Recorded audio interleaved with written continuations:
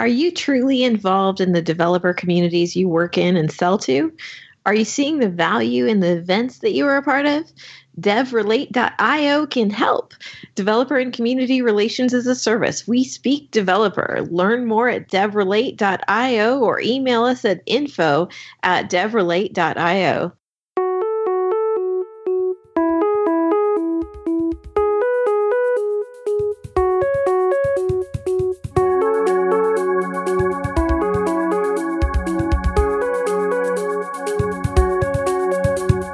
So I've been doing a lot of reflection lately, and my mind has been in this place of philosophy and essentially integrate all the things and these great kind of existential questions of why are we here? What matters in life? What are we trying to optimize for? And one of the reoccurring themes through a lot of these conversations has been around how do we have safe conversations? How do we talk about the things that really need to be talked about and make progress with being able to see one another?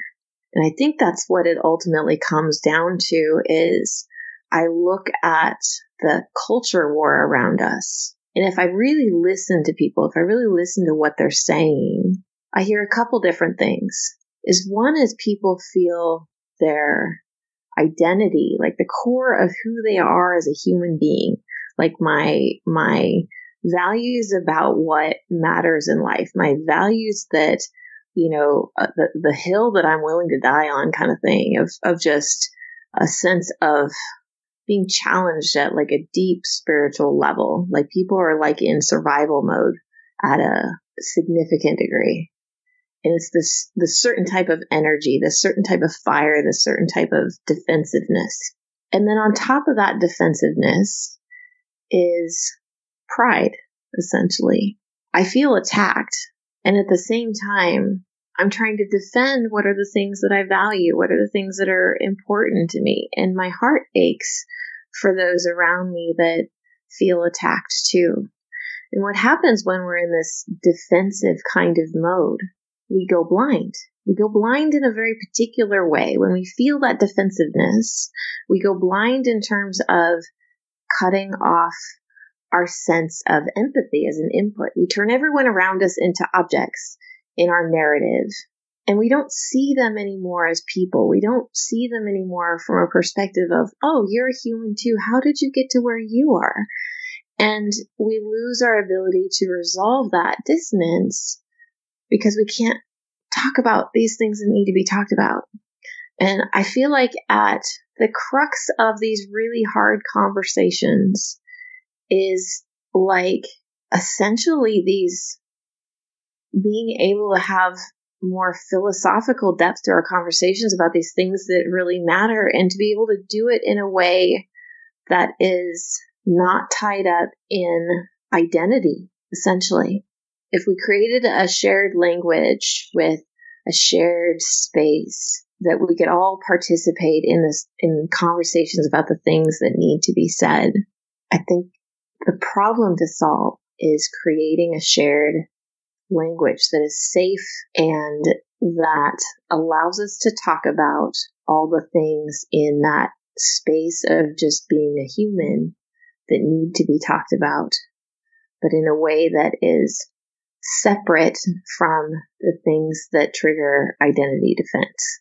It's been like a thread through so many episodes. How do we have safe conversations? So just in thinking about that, what are the things that you feel like need to happen to enable that? What's in our way right now? Why is this so hard? I think you bring up a good point that identity defense is a really strong driver here. It's possible that a lot of it is a side effect of online communication, where it's easier to depersonalize the people you're talking to, especially if it's like Twitter or something where you're not even really seeing faces or anything. You're just, yelling at concepts, basically. And on top of that, there's certainly big parts of the population that are actually being attacked.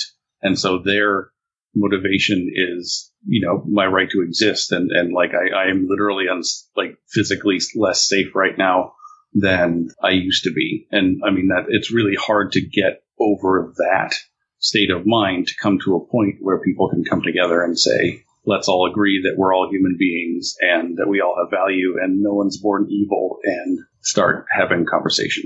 So this idea that we need to create safety so that we can talk about the things that we need to talk about, so we can have these difficult conversations, like all the things that you were just talking about, for me, I find them expressed in, like, this is the core of Virginia Satir's model for family therapy, which is you have to create a situation where people are safe so that they are able to acknowledge themselves, their own feelings, the other person, the other person's feelings, without feeling like acknowledging the other person's feelings is an attack on themselves.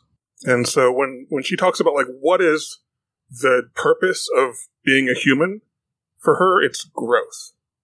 And that means growing our connection to ourselves, growing our connection to the people around us, growing in our ability to be authentic and congruent in how we interact with the world. And so it's interesting to me that you're discovering these things, and, you know, in thinking about these things, you're uncovering some ideas that are, like you were talking about before, pretty universal.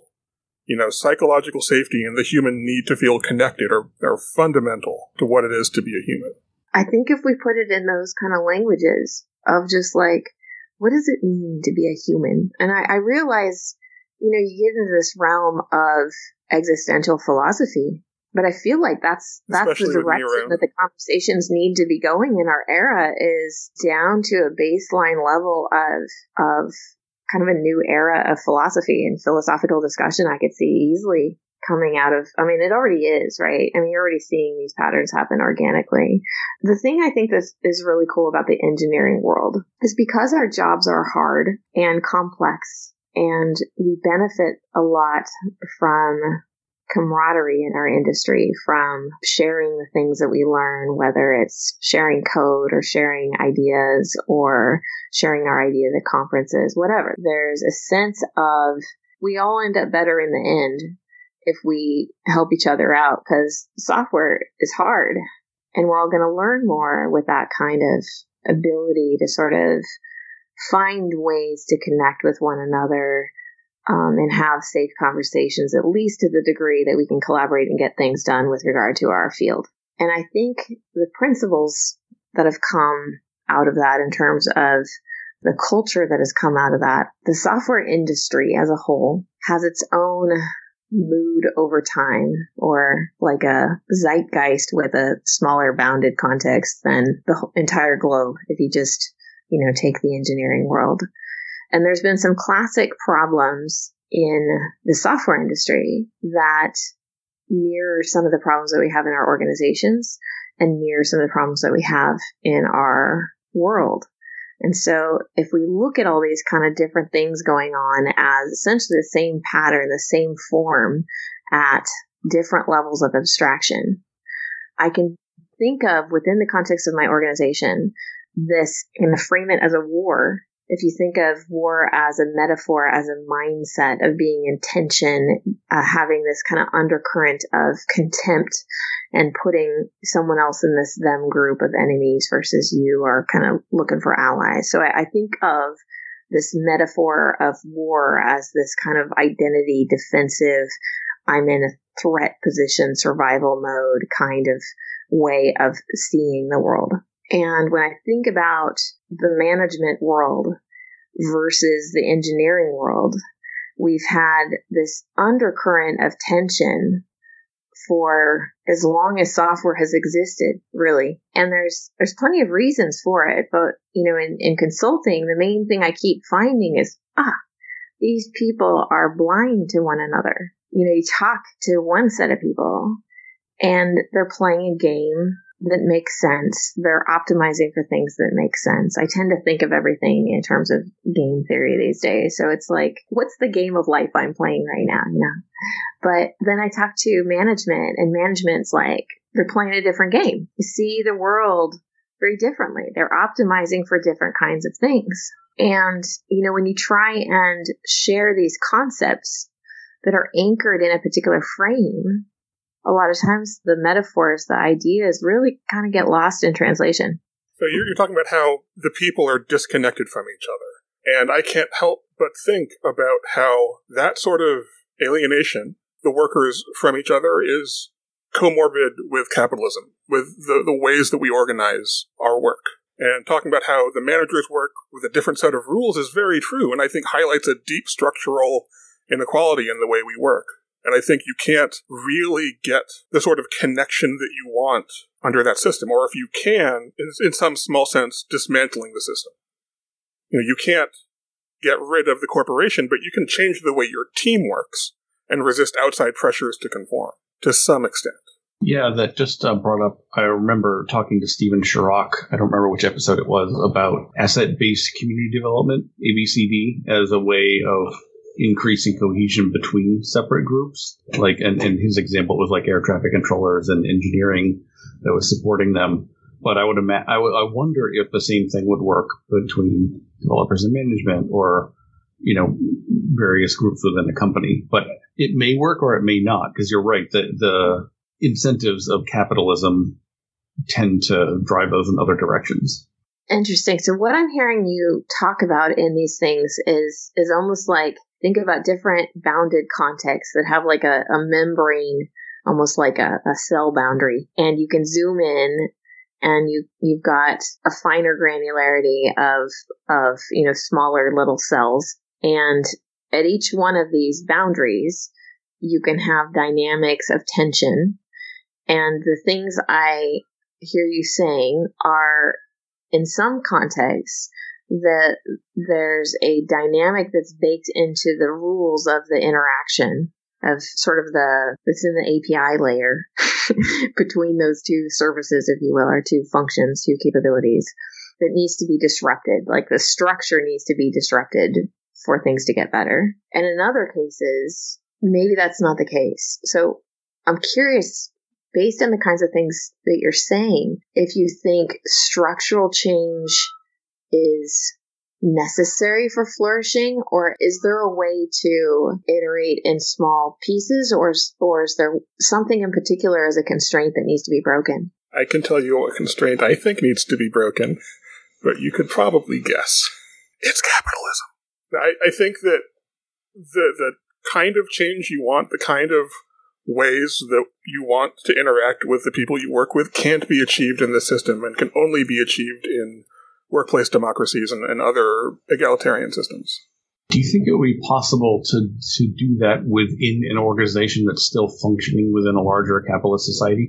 To the extent that leadership, and more to the point, people with power within that organization are willing to act against the interests of the people who tell them what to do, and to foster that sort of a thing, yes, it can be done. And you remember, when we talked to Chad Fowler, one of the things that came up is the best managers seem to keep being able to build communities, in their sphere of control that operate in a way that's very different to how corporations generally work. And it's because they have a combination of the power to do that and the will to do that. And that's rare. And that's framed, though, by a cultural expectation of the way leadership is supposed to act, the games that people are supposed to play. There's a whole set of expectations, and then those expectations are also codified into law, right? So you've got a legal system that is shaped a certain way that echoes a certain belief system about what life is about. How do you win at the game of life is sort of projected through the system of shapes. Abdi's got me thinking about, if I'm a software shaman, what are the shapes I'm putting into everyone else's brains with the things I'm doing, Yeah, and you'll notice that when the laws don't work the way they want them to, they change the rules. So that's why we have mandatory enforced arbitration clauses in contracts where you can't use the law anymore if they don't like the law. The other option to finding a unicorn manager who's willing to betray their bosses on behalf of the workers is worker empowerment, join a union. So you were talking before about this idea that we're disconnected from each other. How do we, build, regain, grow those connections amongst ourselves, regardless of the external pressures that make this difficult being what they are? I think there's still work to be done here. So Virginia Satir has a model she calls the personal iceberg metaphor. which is an interesting combination of both representation theory and coherence therapy from psychotherapy. So from representation theory, we get the idea that there's a lot more to a person than what we can perceive about them, right? I see John, and I see like what he's doing. I don't see what he's thinking. So my representation of John includes the surface things that are above the waterline. You know, what he says, what he does, how he looks. What I don't see are all of the things below it, and most of John is below that line. His feelings about his feelings, his goals, his values. That sort of hierarchical model of a person built up on layers comes from coherence therapy. It's called the hierarchical organization of constructs. And one of Virginia Satir's ideas is if you want to connect with a person more deeply, you need to be able to connect with them on layers that are below the waterline, through building rapport, through sharing experiences, things like that. You need to foster or grow a deeper form of connection. And to the extent that you want to change something about the world around you, you have to be able to reach people at a level where that change is possible. So you can't change behavior without changing feelings, right? And so on. So if you want to change something, you have to be able to reach the level in that person through forming a connection with them that allows you to access the thing you want to talk to them about changing. And you also can't change it on their behalf. You have to convince them that it's a thing that they can change and so on. But it has to start by creating a level of connection with the people around you that allows you to have those dialogues. So I'm thinking, you said, if you want to change behavior, you have to change feeling. And if you want to change feeling, you have to be able to have these conversations and be able to find ways to connect. And one of the things I've learned about connection is you don't necessarily have to agree with this other person. It's about making an effort to understand their worldview, how they got there, to go, okay, well, if I imagine my human Plato going through their life experiences and coming to this conclusion in their head makes sense from their set of experiences that they had, then how can I make sense of where this person is potentially at? I feel like if we can learn how to have conversations and not have agreement be the goal, that maybe that helps. Like the goal is understanding versus agreement? Yeah, like being able to see where someone else is coming from, trying to see through their eyes. Yeah, I think you're right that we don't need to agree about specific things to be able to engage in a dialogue. What we do have to have is the fundamental level of agreement between two people is that we're both people and we're both valuable, and we can honor that in the other person, even if we don't agree on anything.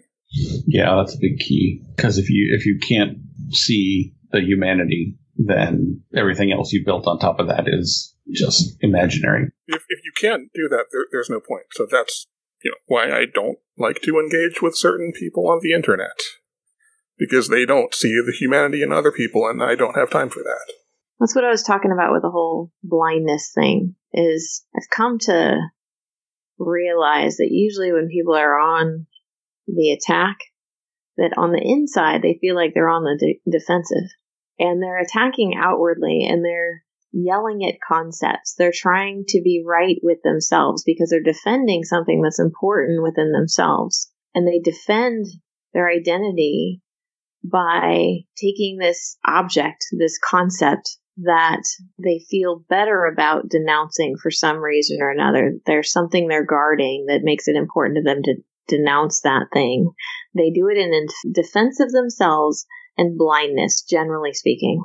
Another good thing to try to acknowledge is that when you disagree with someone, in most cases, there's much more that you agree about than that you don't, especially if you're working together in a society for mutual benefit, right? If you're on a team with someone and you're both working together and they want this meeting to happen on a Monday and I want it to happen on a Friday, you both agree on so much more. You agree that you ought to have the meeting. You agree that, what the meeting should be about. You agree that having meetings is good. You agree that you want to work together.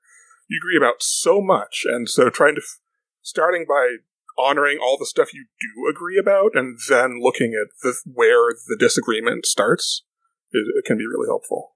Yeah, I think that's way more important than we give it credit for. Like, one of the things I learned from my life coach is whatever you focus on grows, is the first principle. Whatever you focus on grows. And so if you think about it, if you spend your time focusing on all the stuff that really upsets you and gets you thinking about all the reasons you and I are very different from one another. I'm going to make a list of 10 reasons of how we're different because I don't really like you. And so you can't possibly be like me. Let me make a list of 10 things, right? Whatever is driving that, whatever you focus on grows. And so this tension that basically starts with an attack and then becomes defensive of like, hey, why did you attack me? And then folks that feel and empathize with that person that's being attacked, then they jump in to be allies because they feel defensive too, and they're defending someone they have a connection with. And it's like there's a first spark that starts a fire between these two sides that are both defending one another, that are both defending their own identities and going blind at the same time. And they don't see one another. And just the tension just keeps escalating. And it's like this schoolyard fight with children. It's sort of like what it looks like to me. And at the same time, I get why people are hurting. I get why the energy has to come out. And at the same time, how do you honor people, help people to be seen without also escalating the tension and feeding the cycle?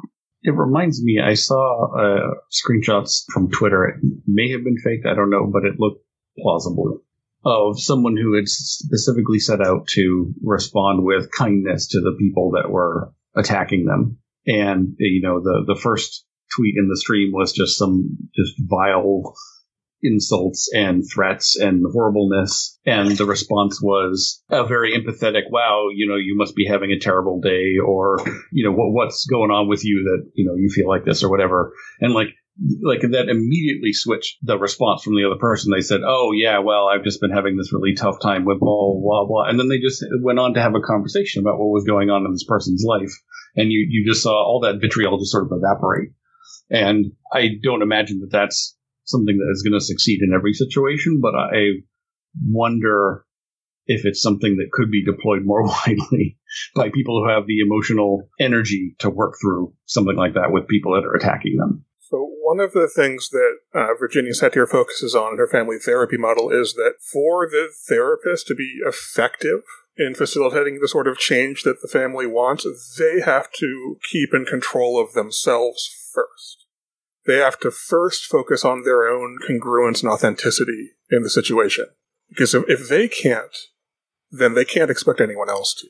So if you're in a position where you're trying to facilitate some sort of change at a level where, you know, identities and egos are being brought into play, you yourself need to maintain your own congruence, authenticity, maturity, ability to see beyond the, you know, immediate reactions, you know, visceral reactions that you have and so forth. Yeah, that makes a lot of sense to me. I mean, if nothing else, you're just bringing that energy to the group as they work together. They can see an example of someone who is operating that way, and that can help influence the dynamics. I also just want to be super clear that I'm saying if you want to facilitate change, not everyone should have to be a therapist all the time. Oh yeah, for sure. Right. If you don't feel like doing that today because you're sick of it, fine. Good for you. If you're actually trying to affect some sort of change in a situation and you want to do it effectively, I said effect twice, then here's what you ought to do to achieve your goal. So I'm not saying everyone has to have spoons all the time. Right. But you are bringing something important. I mean, if I circle back to where we started, is these safe conversations, that there's an ingredient that makes the whole thing work, which is authenticity or maintaining congruence. I thought it was really interesting you used a sort of geometric metaphor to describe alignment and being out of alignment. Yeah, it's about the parts being in harmony, the parts of the whole that makes up yourself being in harmony. Could you elaborate a little more on that? So Virginia Satir defines congruence as a state of awareness, of acceptance of self, of openness that manifests basically as Well, so she's a very spiritual person, so what she says is it manifests as a harmonious flow of life energy through all of the levels of your person. And one way to interpret that is, the most obvious thing that congruence might mean is that you say what you mean and you mean what you say, or you say what you feel and you feel what you say. But it also means that, the different levels of your psyche that we talked about are in alignment with each other. The way you feel is in alignment with your goals as a person for what you want to achieve through action in the world and so on. So it's really a deep level of alignment within yourself, and also the ability to open that up for other people to see it, if that makes sense. It sounds a little wooey. She can be wooey sometimes. That's a concept I've always really enjoyed, because the first time I heard about it, it made so much sense to me that, there can be parts of you that are disharmonious. Like you have goal A, which is in conflict with goal B, and so you have to look at the two of them and why, like, what's the difference between them, and which one is the real thing and which one is, and do the work to resolve that within you, because otherwise you're going to be behaving in two different contradictory ways. The other part to congruence that I think is really interesting is that she talks a lot about how one of the ways we need to grow is to be able to access more of the possibilities that are available to us that we sometimes shut off due to rules that we've created for ourselves. For instance, I can't speak up because I'll get in trouble, things like that. So being able to make use of all of the opportunities that are available to us is a form of congruence. What I'm hearing kind of as an undercurrent here too is an idea of acceptance of self and wholeness being the thing to optimize for. Yeah, her main goal is for each person to become more fully human, is how she puts it. Okay. This is really interesting. I brought up this article, Becoming More Fully Human, with Virginia Satir. I think there's just some really great wisdom that I wanted to read in one of these little passages in here. So Satir says, "Do you know what makes it possible for me to trust the unknown?" And she says, "Because I've got eyes, ears, skin. I can talk, I can move, I can feel, and I can think. And that's not going to change when I go into a new context. I've got that. And then I give myself permission to say all my real yeses and nos, because I've got all those other possibilities, and then I can move anywhere. Why not? In other words, if you trust your own integrity, you trust your own resources to carry with you in new situations.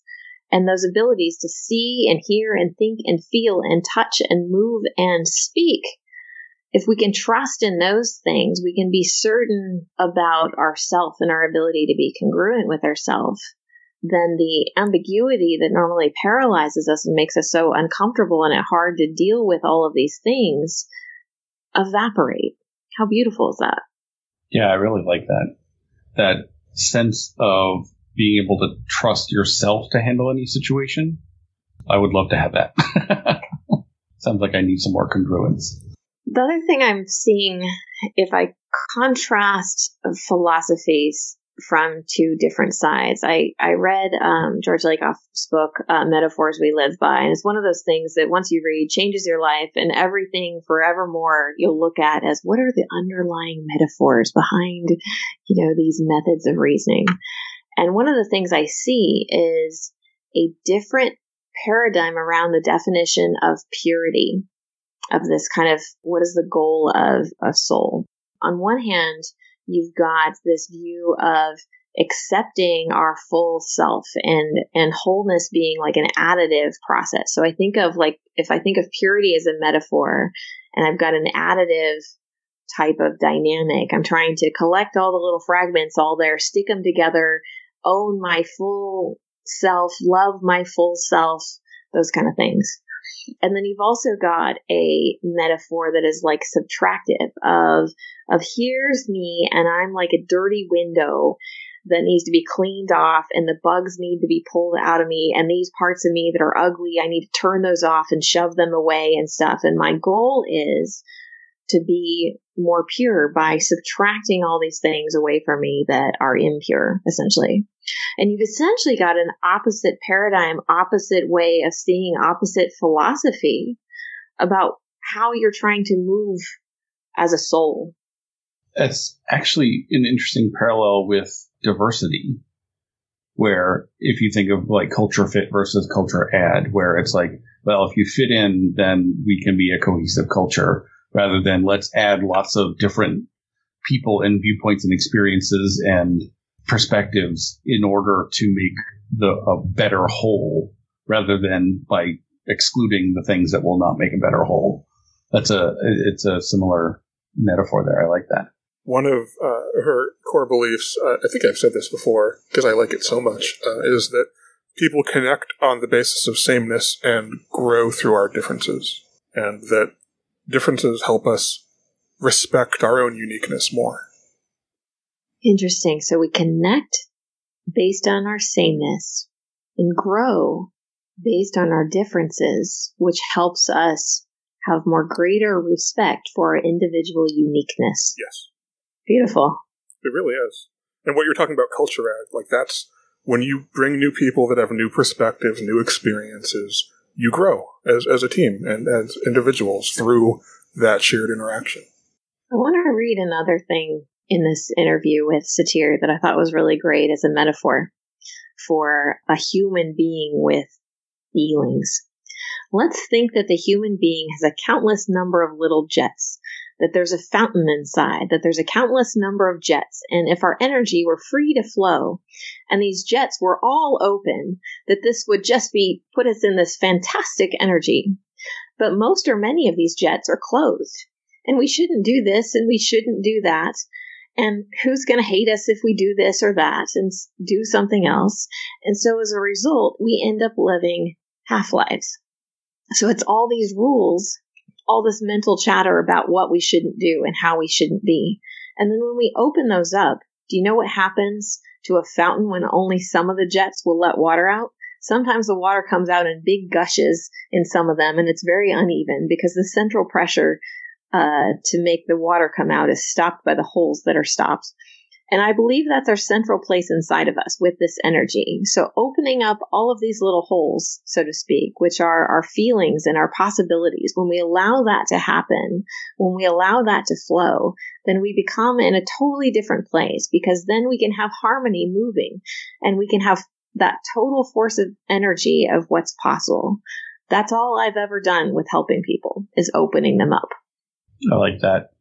I like the idea that in some, like, either you're cutting off sources of energy or you're spending energy resisting whatever it is that's going on inside of you. And either way, you're losing out on power that you could have. So bringing this back to our original conversation about safety and how do we create these safe conversations, and if we think about this in terms of what is making people feel unsafe, what is making them feel shut down, if we think about this as people's little jets are getting turned off, and there's things happening in the context that are making their little jets turn off. What are the things that are turning off our jets? Well, trauma will certainly do that. Stress will do that. I think I think the list of things that will do that is long.